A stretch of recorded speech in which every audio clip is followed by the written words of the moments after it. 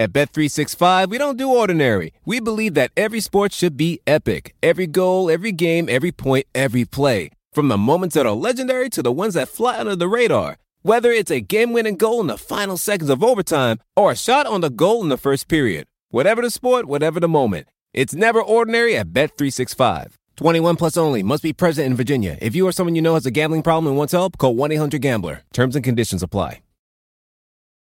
Welcome on to a Saturday pre-NBA Summer League edition of the pod, and really fun gold medal game last night. Finally had a chance with free agency drying up a little bit to actually watch some Olympic basketball. And really, I thought a game that, while as a U.S. fan could be a little frustrating because you're like, they have all this talent, how are they not just killing these teams? I thought the U.S. largely played pretty well. France played really, really well. And it was a good, solid gold medal game that the U.S. ended up winning. My biggest takeaway, though, is just as this being the one thing that I am still a fan of as an American basketball aficionado and extremely low-level basketball player in this country at one time, is just thanks for playing, Kevin Durant. I don't think the U.S. would have medaled if Kevin Durant didn't play, especially with what is being now like called now I think it's an abdominal injury for Damian Lillard. Like, he hasn't looked right, and I feel better if it's injury, honestly, in certain ways, than if it was just him. Not there was something wrong. It certainly appeared to me.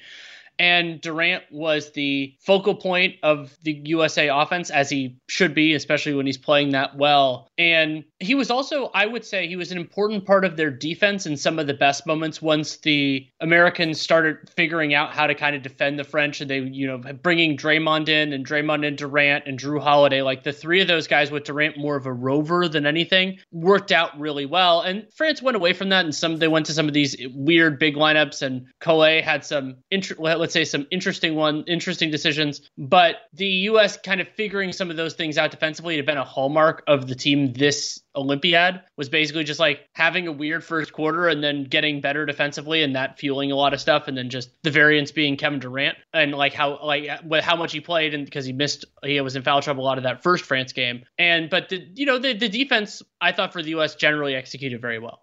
People forget with that 2016 team of how precarious it looked for them at times, and I think they beat a Spain team that was nowhere near as good as this France team by like 6 points in the semis, and then they completely destroyed Serbia, and DeMarcus Cousins went crazy. And so I think people forget the type of struggles they had. They almost lost to France. They almost lost to Australia in the preliminary rounds as well. And that, I think this team actually was better than that team was, in part because the nice thing about this team was you didn't just have these one-way guys who were all playing together. Like that 2016 team had Kyrie, Carmelo, and DeMarcus all starting, and then they cleaned things up a little bit when they put DeAndre Jordan in the starting lineup rather than DeMarcus to at least defend a little bit. This team actually played defense. They didn't have these games where they were just getting lit up. It was more the offense that was the problem, but they had good defensive players. Their switching system caused problems for most of the teams that they played against, and as it should, because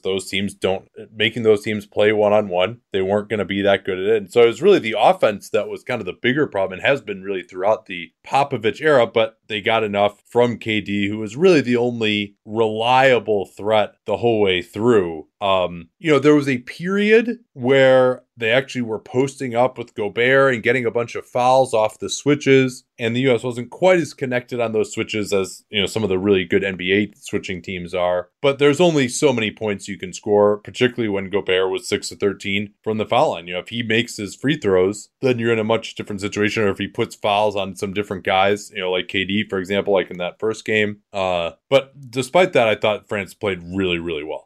I agree. And Gobert, one of the early ways that France was able to create some advantages was him attacking, posting up early on the switches, though, you're trying to get 2 points, and he split a lot of free throws. And so they didn't get as much out of that as they could. Gerson Yabusele, I thought, had a nice, better game than I've seen from him in quite some time. Or as Bob Fitzgerald calls him, Yabusele. Yeah. I mean, maybe it's Yabusele and we had it wrong this whole time. I asked somebody who knows, and it's Yabusele.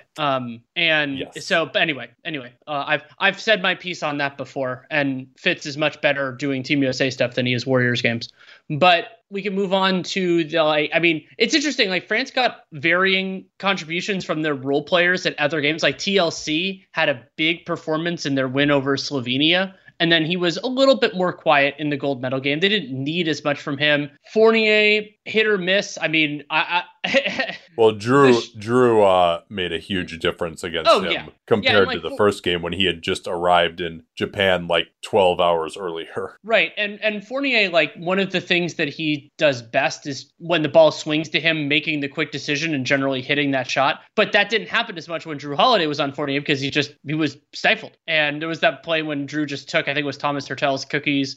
And Drew was amazingly destructive defensively, and probably the second best player on balance for USA. I would say so. Yeah. And a part of that, he still, his shot selection still left something to be desired, as it did in Milwaukee during their run. But obviously, he does enough else to make up for that. Well, and generally speaking, especially with this international crop, and it's a shame that we didn't get to see US Slovenia. Like, that would have been a really fun game. I thought that France deserved to beat Slovenia, but and I thought France was the superior squad. But just because Drew Holiday guarding Luka would have been really fascinating. But in international ball, a lot of times teams don't have the same level of secondary creation. And so if you can just take one guy functionally out of the game or make his life that much harder, the other team's offense is going to pretty much grind to a screeching halt. And I thought that was part of what makes, I would argue, Drew Holiday's defense more valuable in international play than it is in the NBA. And it was incredibly valuable on the NBA champions this year. Yeah, and there was a lot of talk about how, USA, they're just like crying to the refs for these weak ass NBA calls that they usually get. And, they can't do anything without that.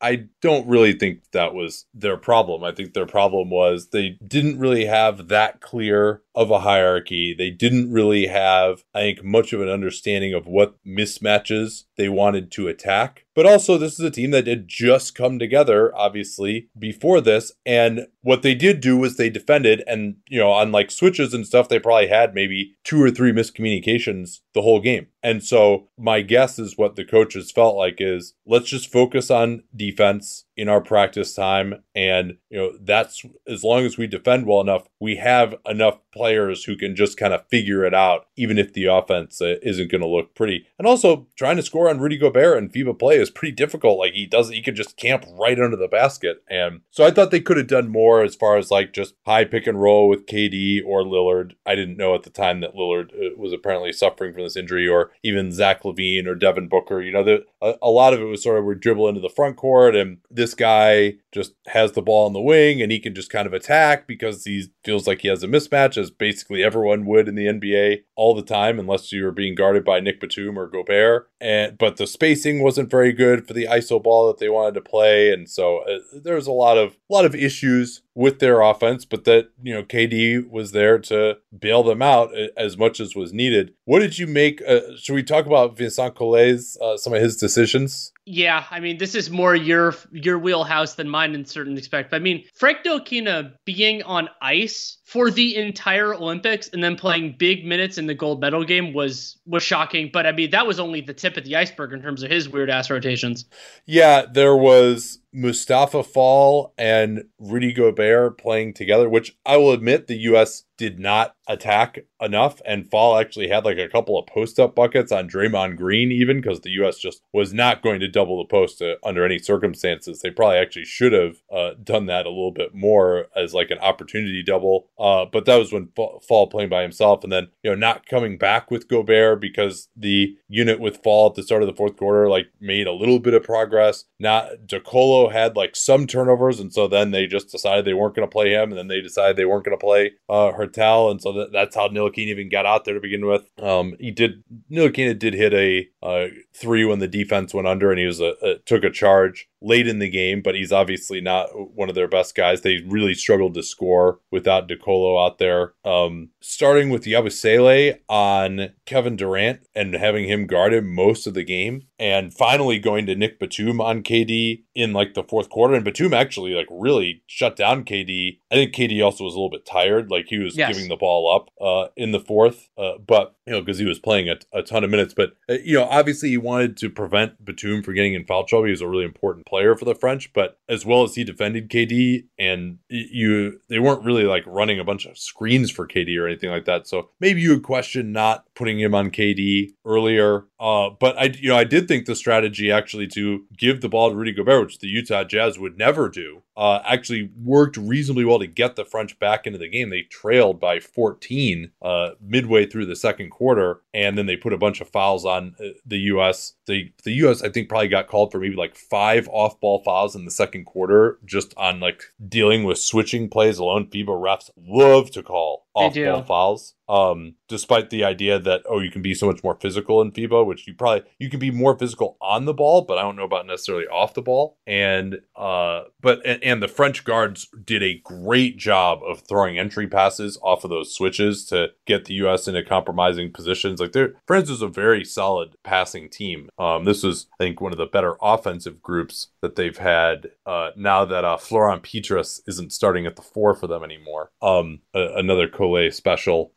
But yeah, overall, I think, and also like leaving Rudy Gobert out there to foul out with 10 seconds left in the game on a defense-only possession when they were going to have to foul, that wasn't great either. But overall, I thought the U.S. played well enough to win. They missed a lot of wide open threes in the first half as well. That they missed their first 9, I believe, and most of those were wide open in the flow of the offense. Oh, we should talk about Draymond Green's tip on that free throw. Yeah, I was saying like I wanted Draymond to be in there rather than Bam, and you would say Bam is the better offensive player, but Green actually, for this team with all these threats on him, was better offensively because they had a lot of success driving in, engaging Gobert, who was guarding Green, and then kicking it out to Green, who would then immediately go set a quick handoff for someone to take an open shot like KD, set up KD a couple of times. So they had a little bit better pace. There were a few times where Draymond would just like keep trying to pass it to someone. They wouldn't get open. He'd get it back. He wouldn't shoot it. He'd try to find someone else. Like they got late in the clock on that. And yeah, that tip off through. And that's just like a perfect encapsulation of like what Draymond Green does for a team, because the rest of the guys aren't familiar with those rules and they don't do it. Yeah, and so basically it was a free throw miss that hit the back, and he just knocked it off. It probably would have gone in, and looked like it would have. Yeah, and DeColo is an excellent free throw shooter. Yeah, so it's like that's something you could do in FIBA that you can't do other places. So yeah, I mean, one thing that's come up to me though is as we look ahead to 2024, which is only 3 years away, of course, here, and we'll have the 2023 World Cup before that, is the U.S., we're not looking that great right now. And Giannis and Luka are really kind of the two best guys who are 27 or under. There's nobody else really coming up on that mantle right now. Like Zion and AD seem like they're kind of iffy. Other than that, the U.S. doesn't really have any great bigs who are coming up right now as well. Well, I mean, one way to think about it, I was thinking about this last night, is like, who of the top 10 players or even in serious consideration are A, American, and B, prime or pre-prime, because we're thinking 3 years in the future. And the answer isn't that encouraging. I mean, there are guys, of course, you mentioned Zion, that can step in, but like that, I think Tatum will probably have to take a big step forward, and he had an important part to play in the non-KD minutes, and then I thought he was a little bit too aggressive because he'd been successful in the KD included minutes. Yeah. And I thought Tatum did a better job defensively in some of the earlier games. I think it was the last pool play game when they get to the Czech Republic, and then he had some nice defensive moments against Australia, who ended up getting the bronze medal. I did not watch that game because it was at 4 a.m. and I was tired. But I thought that he'll have to step into a different role. Maybe his teammate Jaylen Brown, like it will at some point. We'll probably do a pod or a section of a pod looking forward, because I understand, like, we got a couple of comments like, we would love for you to do international. And Nate and I both love international basketball. It was just that the timing of these Olympics was so challenging, because not only were we just coming off of the NBA Finals, but also the draft and free agency basically overlapped with the Olympics. And that kind of has to be our priority right now. Yeah, it was good to watch this game though, like feel a little pride as an American, actually root for something to happen, which was nice. My wife was actually like getting a little annoyed with me when it was getting close, and I was like kind of like really locked in and like didn't want any distractions and stuff. And there'll be guys who are going to come up for USA, like Ja Morant or Trey Young or something. I think the biggest takeaway here, though, is when you don't have like the absolute most overwhelming talent, when you don't have, LeBron and KD and Kobe like all on the same team, that you do have to kind of have more of a hierarchy offensively and just more of a plan of like specific things that you want to attack. And because they're just, and it's also just an interesting understanding, something that Ben Taylor would talk about a lot, obviously, is like, yeah, you know what, having 5 guys on the floor who have 30% usage on their team, like you get diminishing returns there, particularly because all those guys, I think there's a feeling like, oh yeah, some of these guys just like, they couldn't handle FIBA play. Well, if they just decided Devin Booker was going to be featured on this team and they're going to use him in the exact same way that the Phoenix Suns used him, and he's going to be the lead guy and get the ball in all of his favorite spots, he would have been just as productive, probably more so in FIBA play than he is for the Suns. But he's not being used that way. He's mostly being asked to spot up and then maybe attack off the dribble sometimes when he has a little bit of an advantage. And so if you're not being featured offensively in the same way, like, yeah, you're not going to have the same stats, and you're not, being in a new role, you're not necessarily just like, oh, well, now you're going to shoot 75% from the field because you shoot 50% on these really difficult attempts in the NBA. So it's something to keep in mind for team building. Now I think there's a better approach than, hey, let's get Duncan Robinson on the team because he is going to get attacked defensively, and some of these guys are playing well, some of them are in form, some of them are not as much in form. So, but it's, it's very useful to have, a Klay Thompson type of guy or a Paul George type of guy, which they just didn't have this year, who's more of an off-ball guy who also defends. They didn't necessarily have that sort of player. Anything else on that, or should we get to the last couple days signings here? Let's get to news, and we can start with the player who is at the forefront of Team USA, and that's Kevin Durant. If Friday/Saturday gets confusing with the time zones, wasn't enough for KD in terms of winning a gold medal and being the best player / savior of USA basketball in 2021, he also signed a extension, and it is and like his former teammate Stephen Curry, in all likelihood, Kevin Durant, we know the terms of it. It's going to be 4 years, $198 million. And the reason why is because it's built off of 105% of his prior salary rather than the 35% max. That could, in Durant's case, theoretically change because if the cap goes high enough, I just did a really mediocre back of the envelope calculation that was 121 million for 22-23. If it gets that high, then the 35% might actually be stronger for him. But Kevin Durant making a lot of money, and more importantly, in some ways, staying in Brooklyn for the next 4 years. Yeah, and this would seem to augur that Harden and Kyrie extensions could be on the horizon as well. And, KD could always get traded or want to leave if this team kind of ages out a little bit. But he would have been the prime free agent in 2022. That's not happening now, just continuing this trend of guys extending free agency, just not being as important anymore. So he also, because of the over 38 rule, couldn't have signed a 5-year deal if he became a free agent next year. So there's really, if he wanted to stay in Brooklyn, there was no reason for him to wait at all. So he is locked in with Brooklyn. James Harden and Kyrie potentially are next. Harden, though, would probably do an opt-in and extend because he signed with Houston, so he has 8% raises built into his contract. He would opt into his $47 million player option and then do 3 years on top of that. He also is a little bit younger, so it might behoove him to wait another year and then opt in and get 4 years on top of that rather than 3. If Harden were to opt in, though, that would give him 2 years left on his contract, so he would have to, if he's going to do that structure, he'd have to do that before the start of the season.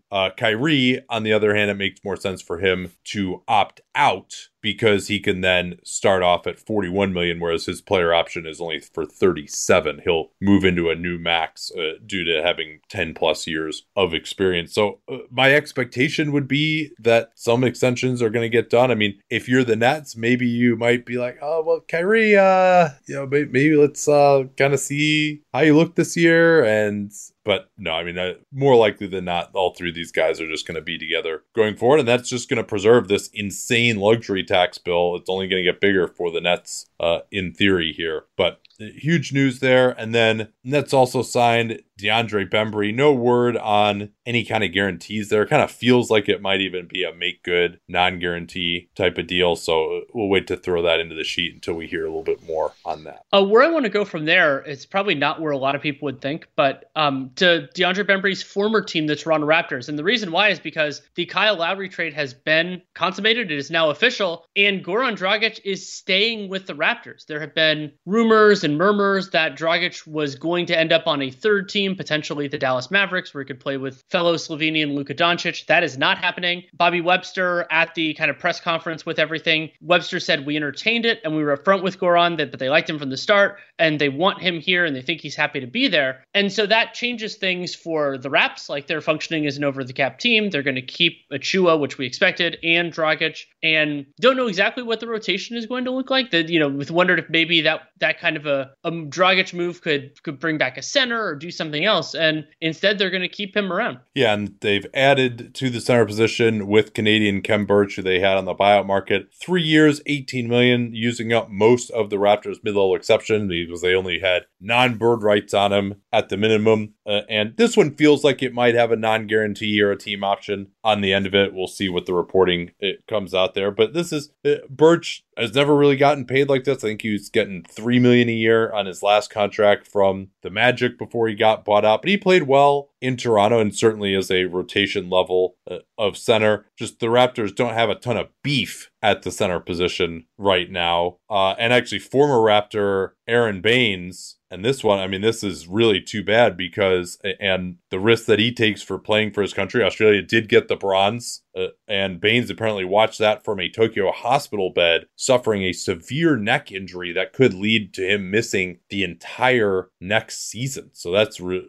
Baines has always had a rough and tumble style. I didn't see exactly what happened to him on this injury, but that's sobering news, and also just an understanding of not that Baines is necessarily going to have a huge market, but still looking at, obviously Paul George was someone that this was the case for too. He had a guaranteed contract at the time, but Baines was a free agent. Nick Batum and Ntilikina, Patty Mills, all these guys were free agent. They played in the Olympics anyway, which is pretty impressive, the level of dedication that they have for something that they really don't make a ton of money off of, frankly. Absolutely. And just one more quick thing on the Raptors. Them clearly now functioning as an over-the-cap team with the Lowry sign and trade to bring back Dragic and Achua.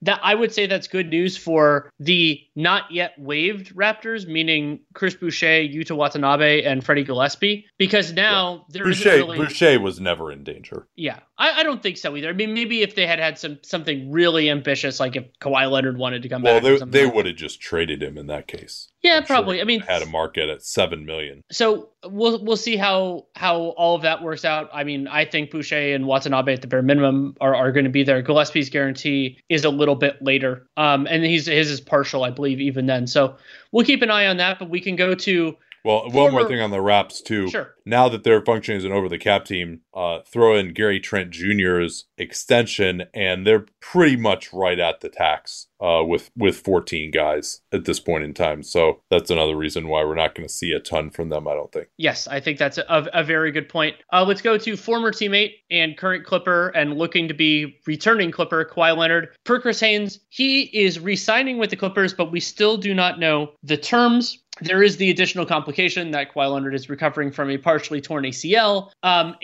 Well, can I give you a I don't have a conspiracy theory on this, but we talked about like what a baller move it is to ask for a 1+1 when to just basically get paid $39 million to rehab with no commitment that you're going to stay beyond that. And supposedly Kawhi wanted to meet with these other teams. That came out initially. Those other teams are like, yeah, right. You're not going to string us along like you did in 2019. So we're just going to do what we're going to do. So he has nowhere else to go now. And is it possible that the Clippers are saying, well, Kawhi, you could have opted in for next year, but now that you opted out, we're not really interested in just giving you the right to leave after next year to rehab for a year. Like we want you to sign a 2-year deal.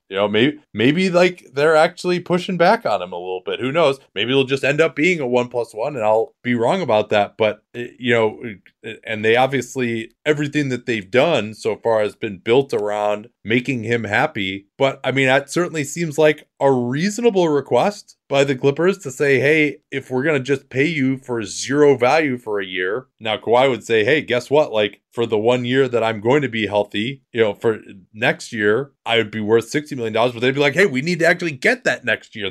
Then we'll pay you, or I guess it'd be $80 million, over 2 years. We're willing to pay $80 million for one healthy year, but we're not willing to pay $40 million for nothing.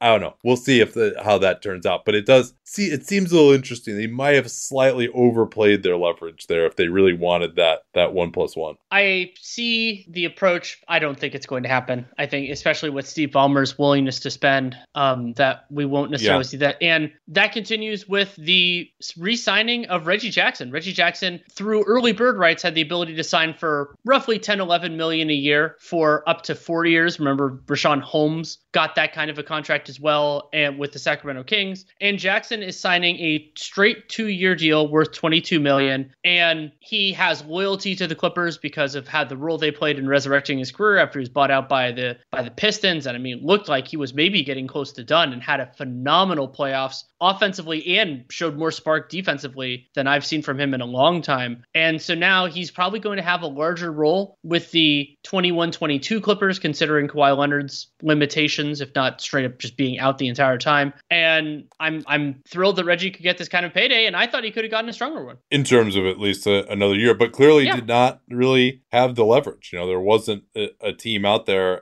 particularly with Kemba Walker getting bought out and going to the Knicks, and you thought maybe the Pistons would be looking for a point guard with the cap space that they cleared off. That really wasn't the case in the end. And maybe there's a team that you think should have gone 3 years for the pool, but also he probably would rather just be with the Clippers for 2 years than somewhere else for 3 years. And he's going to have a big role on this team. He's played the best basketball of his career in the playoffs for the Clippers last year. So you understand why he's saying good job holding the line on not giving up the third year for the 31-year-old Jackson, though. And then also Justice Winslow will be joining the Clippers. They are really loading up on wings who can't shoot between Winslow and Keon Johnson, their draft pick, and also Brandon Boston, who I think is probably set for a 2-way. They still got Jay Scrubb on a 2-year 2-way because he was injured most of last year, but they taught Terrence Mann how to shoot, and so I think this is a good idea to take a flyer on these guys, and Winslow can give them some more defense on the wing with Kawhi out potentially if he can get healthy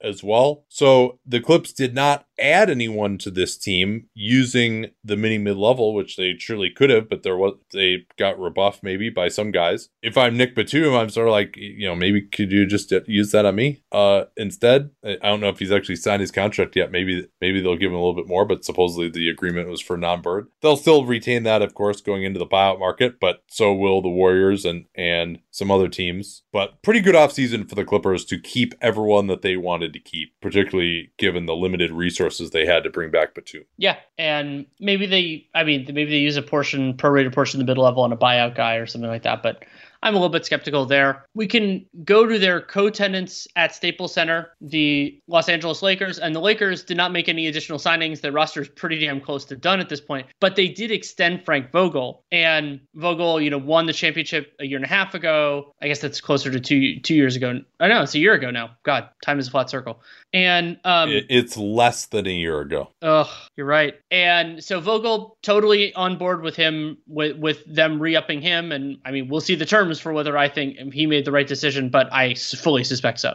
Yeah, and also with Jason Kidd and some other defections from the staff, it's not like if they wanted to move on from him during the season, they could. And I think just empowering Vogel at this point in time, and he's done a great job. He deserves an extension. Like he was the reason that they lost in the playoffs last year. And in fact, I thought he coached very well during the regular season to keep the defense afloat the way he did, particularly once AD went down. And the other coach that agreed to an extension between the last time we recorded now is James Borrego. Charlotte Hornets multi-year extension, and the Hornets exceeded expectations. I thought Borrego did a nice job with them. He tried a lot of defensive schemes, empowering, and doing a really nice job handling LaMelo Ball.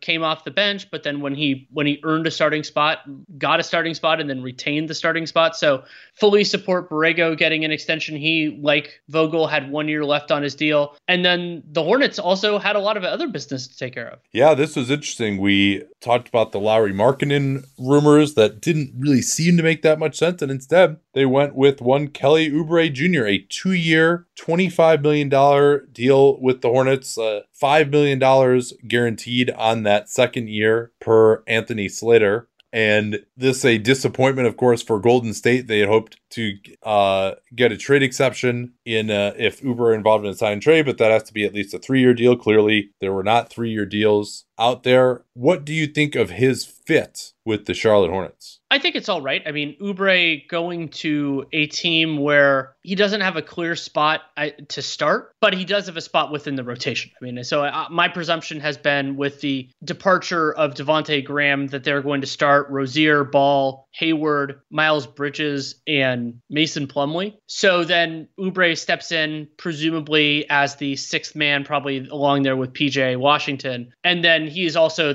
probably the lead guy to come in case of injury to 2 or possibly even 3 spots in the rotation, because you could slide Hayward around, you could slide LaMelo around. And so I think Oubre is going to get plenty of opportunity. And if his goal was to maximize 21-22 salary, hard to see where $13 million was going to come from.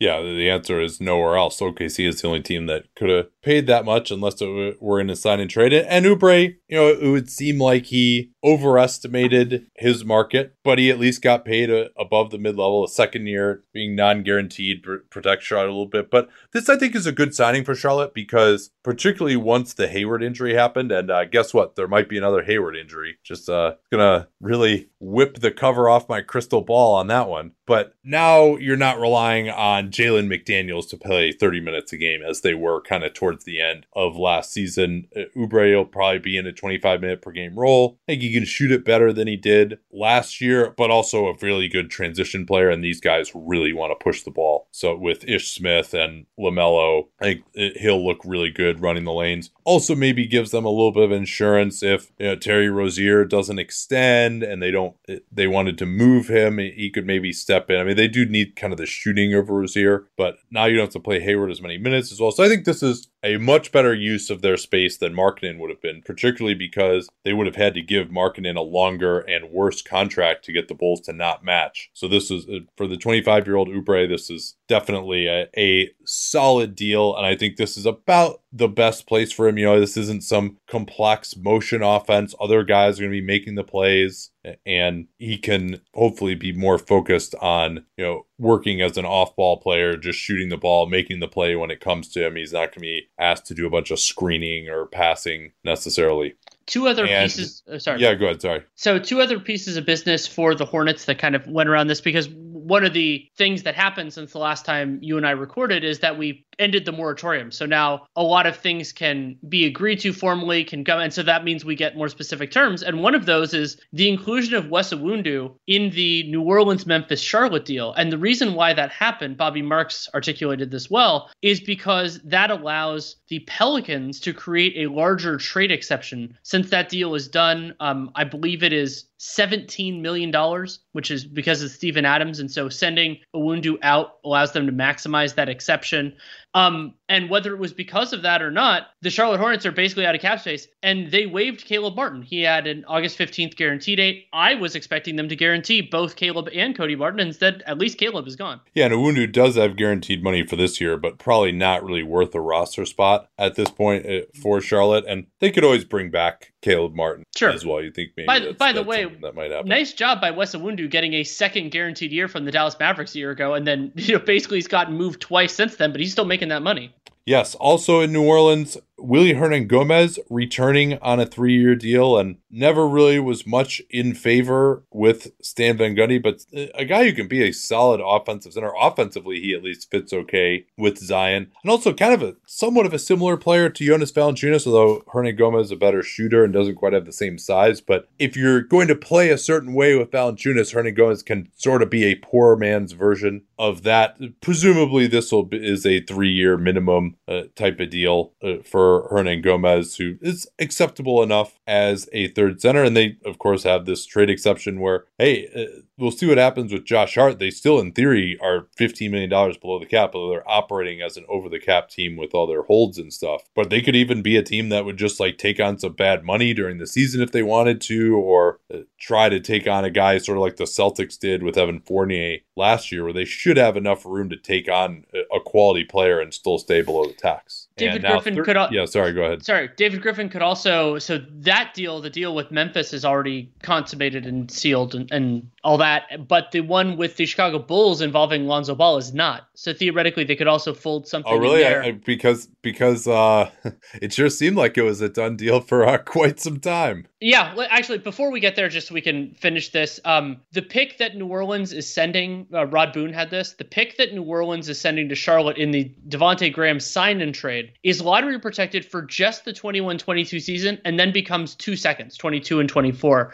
So it's not as egregious for the Pelicans because if they miss the playoffs, which would be my current expectation, then they give up 2 seconds. But I mean, they absolutely could make the playoffs. It's not outside the realm of possibility. Yeah, that makes this trade look a lot worse for Charlotte, and particularly to get it top 14 instead of top 10. That is, the 2 seconds is still worth something, and maybe they didn't feel that Graham fit into their long-term salary structure, but you're kind of basically trading. I mean, they probably could have held on to Graham and done everything else that they wanted to do this offseason. Maybe Oubre would have had to come for a little bit less, but he didn't really seem to have other options either. And maybe Charlotte just felt like, in the long term, Devontae Graham at $11 million a year doesn't fit into our salary structure, so we should just get something for him. But this makes me feel a little bit better about the Pels deal because, frankly, if they give up this pick, then that Devontae Graham signing probably worked out pretty well, right? And so if it doesn't work out as well, then 2 seconds, that's not nearly as bad. Now, would you rather still have gone the other path of keeping Ball? Perhaps so, but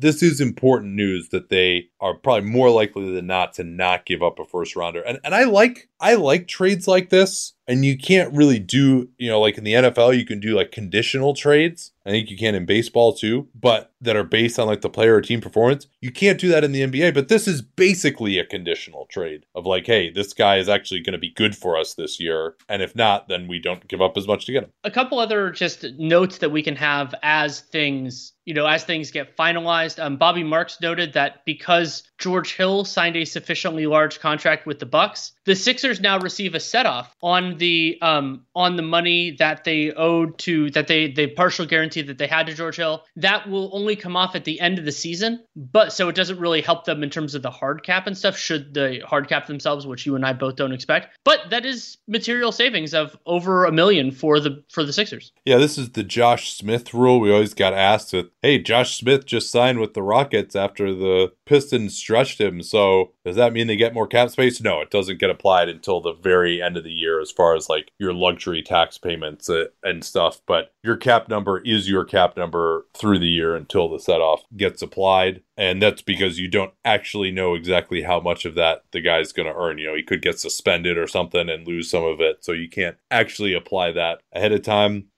In Phoenix, not only is Chris Paul non-guaranteed in year 4, but he also is, Bobby Marks had this, so Gambador's reporting apparently was correct, only $15.8 million guaranteed in year 3. So that makes that very stretchable to have a second year on there as well, which is reported as a team option. Maybe it's just totally non-guaranteed, but either way, and if it's a team option, it probably has to be totally non-guaranteed, because if it were a team option, it would also have to be $15.8 million guaranteed. Your option year has to have the same guarantees as the last year of the contract. So it's probably almost certainly is non-guaranteed in the 4th year rather than a team option. But $15.8 million, if they chose to waive Paul after 2 years, then they could stretch him and it would only be $3 million over 5 years. And given their tax situation, they would probably be very interested in doing that. If Paul, Robert Sarver and company decide that Paul is no longer worth $30 million, they can reduce that to $3 million if they wanted to in 2 years. And that will, it's like a decent compromise. I'm sure Paul wanted the fully guaranteed 3rd year, but this is a way for him to essentially just get paid $75 million over 2 years, and then he could just probably go sign for way less if he wanted to finally go play with LeBron or whatever in 2 years, if he's no longer as effective, worth the $30 million and worth the huge tax payments that the Suns might need to make. Speaking of huge tax payments, the Milwaukee Bucks are adding more salary. They acquired Grayson Allen from the Memphis Grizzlies for Sam Merrill and 2 future second-round picks. Milwaukee has this trade exception from the DJ Augustine, PJ Tucker trade, and so that was 4.9. That's more than enough to bring Grayson Allen in. Sam Merrill only had $500,000 in guaranteed money, which is going back to the Grizz, and this pushes Milwaukee's tax bill even higher. So the conversation we had a couple days ago about them it being identification rather than willingness to spend is even more salient now. But also, this is a notable decision by the Memphis Grizzlies to basically just straight up walk away from Grayson Allen 1 year before restricted free agency. Well, they got didn't they get 2 seconds out of the deal? They did. This might also be a taking the club out of the bag on Taylor Jenkins move. Could be. To say, hey, how about you play DeAnthony Melton and Desmond Bane instead? Or even John Conchar, although he's not the level of shooter of those guys, I don't think. So that probably could be a part of this also. But and I think the Grizz just identified, again, they're not like, oh my God, we got to win this year, as evidenced by that Pels trade. And Grayson Allen was someone that they weren't really feeling like they wanted to pay a bunch of money to re-sign. They have a bunch of cheap shooting guards already that probably management thinks are better than Grayson Allen, even if Taylor Jenkins didn't agree with that. So I think this is reasonable. Do we know anything about those picks? Well, the Bucks, they don't really have any premium ones. They have either Indiana's or Utah's in 24. They have Indiana's in 25, and then they have a few of their own. So I think these are probably going to be mostly beyond 45. So I don't think of these as premium. Quickly now to Miami. Lowry, 3 years, $85 million. That allows, it's basically about the most that they could have done while trading only Goran Dragic and Precious Achiuwa. And also gives them a little more breathing room below the hard cap. We'll have to see. I assume it's going to be the absolute lowest amount they could pay him in the first year. That might give him a slightly more wiggle room for buyout candidates and maybe pay someone a little bit above the absolute minimum. And Omar Yurtseven, who dominated 2 games at the California Classic, is now on a 2-year, $3.5 million deal, similar structure to Gabe Vincent and Max Strus. So Yurtseven has looking like he could potentially be a player, at least offensively, struggled a little bit defensively so far. We'll, of course, have more of a report on him after Summer League. Well, and what else we got here? It's notable to me that Miami is signing Strus, Vincent, and Yurtseven to 2-year contracts. I guess they're young enough that you don't get the same benefits that you do with vets. Like, there's the why you don't sign vets to 2-year minimums is because it costs you a lot more money. But I guess these guys are young enough that doesn't really matter. Right. Yeah. Their minimums are so low that you're still basically really kind of right. You're not getting it's not getting subsidized, so you might as well just not subsidize it. For the Wizards, this was decision day for Anthony Gill, who they added last offseason. His minimum contract officially guaranteed today. So it looks like the Wizards are done because they have 13 guaranteed contracts, then Daniel Gafford, and then 31st pick in the draft, Isaiah Todd, is not yet under contract. You don't usually give the 31st pick a two-way. So presumably Todd will be there. Now, you could theoretically clear somebody and then add somebody back, but I think the Wiz are basically done at this juncture. Javonte Green is going back to the Bulls on a two-way deal. They gave him a qualifying offer. The Bulls are functioning as an over-the-cap team. We don't know the exact terms there. We will keep an eye on that. Per Keith Smith, Rodney Magruder is getting waived. You and I wondered about that. It's not a huge surprise, but we hadn't heard that formally yet. It was one of the more logical ways for Detroit to just handle their business. I don't believe they had to in order to make everything go, but, it makes some sense. Yeah, and Detroit, they're basically going to waste about $8 million in cap space that they could have created, it looks like. And maybe they still will do something with that. But Corey Joseph is the room exception. But once he actually signs, then he takes up your cap space. They've also got Trey Lyles. We don't know. Maybe he's slightly above the minimum as well. And then they got Hamidou Diallo as a restricted free agent. So when he signs, then he'll go up some. And maybe they just don't want to be that expensive this year, which I can understand. But they could, in theory, as of right now, have about $8.5 million in cap space, depending on whether Lyles is the minimum or not.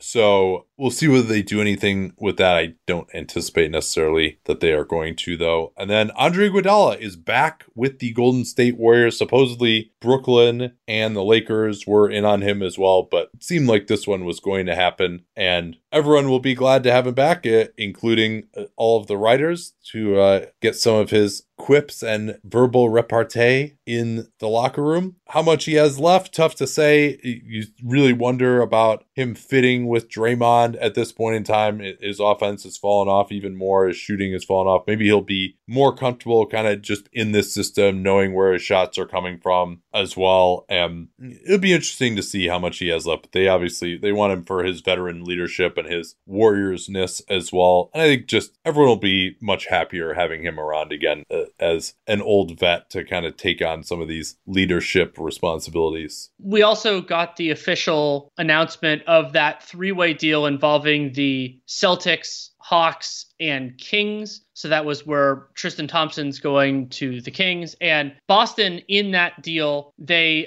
used the Kemba Walker trade exception to bring in Chris Dunn and Bruno Fernando and created new exceptions worth $9.7 million and $5 million. The $5 million one they already had. That was from when they moved Daniel Tice at the deadline. We'll see whether Brad Stevens uses those or not, but he has those at his disposal now. And that's another one that maybe there was a possibility was going to get expanded or modified because the teams made some other moves. It is not. It is done now. And then kind of two other pieces of league-ish news. One is that Chris Paul is not running for a third term as president of the NBA Players Association. Instead, CJ McCollum was elected to take his place. There are seemingly a billion VPs of the PA. Including, that happened? Yes. That he actually was elected? Okay. That happened in the last hour. Possibility. Yeah. And one of the new VPs is Grant Williams, somebody that you and I both enjoy. And very young to be a VP of the PA for Grant Williams. That's an honor for him. And so we'll see how that changes negotiations in the future. We're still a few years out from what that will be, but how CJ's turn at the helm will affect things. We know it will. We just don't know exactly how. And then you alluded to it before, but we can kind of, I guess, end this section, if you will, with the league announcing that they're investigating tampering in the case of Lonzo Ball's sign and trade and Kyle Lowry's sign and trade. Yeah, and I had a long rant about this the last time this all came up, that because some people are like, well, why don't you just make the deadline earlier? And other people are like, well, who gives a shit about tampering? How about you just never investigate it and just look the other way at all times? I don't consider, and then other people are like, no, you got to crack down even harder on everybody. I don't think any of those are really a big deal. I think that in terms of just what actually happens now, as opposed to what the rule is, like, I think that just, if let's say you didn't have this rule and you could just say, all right, every year, this is how it's going to happen. A few days before free agency, like things are going to get worked out before the official negotiating period. That's fine. I got no problem with that. whatsoever. If it just kind of stayed the status quo, I got no issues with. The problem is the status quo will just continue to get earlier and earlier if you have zero enforcement whatsoever. And then, because to me, once a guy's season is over with and his contract is over, I don't really care, right? Like there's no tampering, there's no season to disrupt. It is a problem if you are tampering during the season while a player is still under contract, and also a problem or a player who's not on an expiring contract. Yeah. Oh, yeah. Well, the Anthony Davis situation, for example. So that I care about. But again, you're never going to totally wipe this stuff out. So it's just sort of this like detente, basically, an uneasy detente, where it's just, hey, just don't go fucking crazy, right? Like that's basically what the league is saying here is, we know you're all tampering, just don't make it so obvious. Like the Bogdan thing, don't let it get out of the media so early. So you just have to kind of just play the game, do it so it's not just totally egregious. And the league, where they appear to take issue, is when it's a deal that is also involving the teams talking back and forth to each other and getting something done that clearly is very complex, and having it be done. Lonzo Ball's deal with the Bulls was the first reported deal right at the beginning of free agency. And you could tell that the reporters were sort of, especially if they were getting source from the agent and team side, were trying to be a little bit more careful in their language. Woj, this time his language was, opting in Goran Dragic allows the Heat to emerge as the strongest contenders to acquire Kyle Lowry in a sign and trade, which, okay, you have a little bit more plausible deniability there, but not really. So I guess we'll see what the league comes up with here. They're not going to rescind these transactions. That would just mess up too much, I'm pretty sure. But recall that they docked the Bucks a second round pick with the Bogdanovich situation, and a mitigating factor was that they didn't actually acquire Bogdanovich in the end, whereas here, both these teams actually did acquire them. And the other aspect that probably needs to be considered here is that Toronto was not interested in retaining Kyle Lowry at that price, and Lonzo Ball, New Orleans very clearly was not interested in retaining him. So both of these franchises were well on board of getting something back for these players. So are those teams now also going to be disciplined? Like, it takes two to tango on these moves. So I'm very interested to see where this turns out. I mean, I think it would be an unjust result. Yeah. There's an even funnier one with this, and I don't know that you've thought of it yet because I only just did. How do you dock a team a second-round pick when they've traded all their second-round picks like the Miami Heat have?